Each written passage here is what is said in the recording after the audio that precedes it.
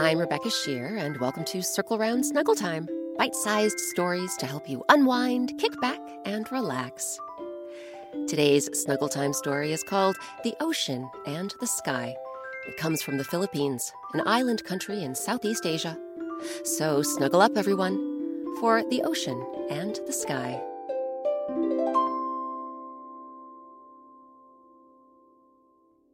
Long, long ago, in the very beginning of things, the world was just ocean and sky.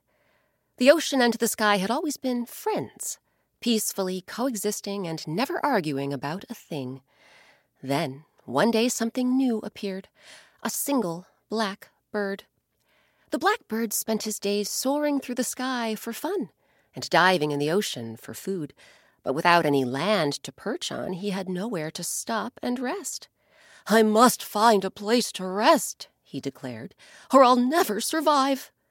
The bird flew high into the wide-open sky, higher than he ever had before, but he couldn't find a place to perch. So he dove deep into the vast blue ocean, deeper than he ever had before. And that's when he saw it.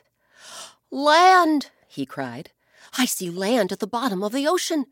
All sorts of rocky formations, large and small. But I can't live down here at the bottom of the sea. I'm a bird, not a fish. So I must find a way to make the land come to me."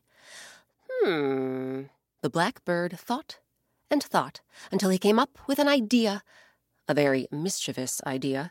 The next morning, he spread his wings and hovered above the sapphire expanse of the ocean. "Hey, ocean!" he called out. "Yes?" the ocean replied. "Well, ocean, I wasn't going to tell you this, but you know your friend, the sky?" "Of course I do. The sky and I are very close." "Oh, that's not what he said. In fact, he's been saying some awfully mean things about you." Just as the bird hoped, the ocean grew worried. "What kinds of things has he been saying?" "For starters," the bird began, "he said you're a worthless body of salt water, and you could never be as high and mighty as he is. Not only that, but he said you're too unpredictable. Sometimes your waters are calm, sometimes they're rough, so nobody can rely on you."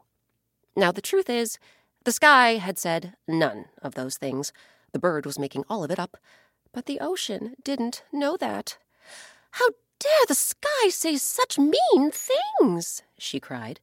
"With all my ocean creatures and ocean life, I contain a world that's far richer than anything the sky could ever possess. I think I'll show that high and mighty blowhard just how unpredictable I truly am." And with that, the ocean began churning up her waters. She created massive foam-topped waves that went shooting above the surface and went crashing higher and higher toward the sky. The sky, meanwhile, looked down in alarm. Why was the ocean whipping herself into such a frenzy? But before he could ask his friend what was wrong, the black bird came flying along.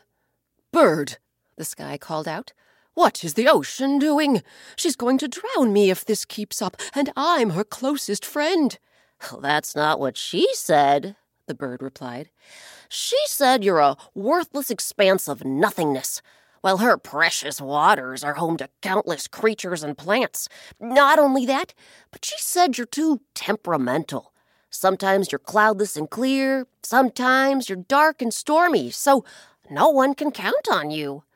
Just as the bird hoped, the sky was instantly offended and angry. "How dare she say such things?" he cried. "I'll show that precious body of salt water just how temperamental I truly am." And with that, the sky grew dark and unleashed a torrent of whirlwinds that went gusting toward the ocean. The mighty winds pushed down the waves, then pushed down the surface of the water. Lower and lower the water went, until what should pop up but the rocky formations the bird had found at the bottom of the ocean. The lands grew bigger and bigger, higher and higher, as the ocean and sky continued their battle. And then, all of a sudden, everything stopped. The ocean and the sky had grown so tired, so weary, they simply couldn't fight anymore. The sky became bright, cloudless, and blue, and the ocean became as smooth and clear as glass, save for the gentle waves that lapped upon the shores of the new islands that now jutted above her surface. The black bird soared over the rocky outcroppings, then found a comfortable high point on which to perch. As he gazed around, he saw many, many islands, some large, some small, with rugged mountains, shimmering lakes, and winding rivers. We now know that place as the Philippines, a nation of more than 7,000 islands that came about because one mischievous bird decided to ruffle some feathers other than his own. That's it for today's Circle Round Snuggle Time.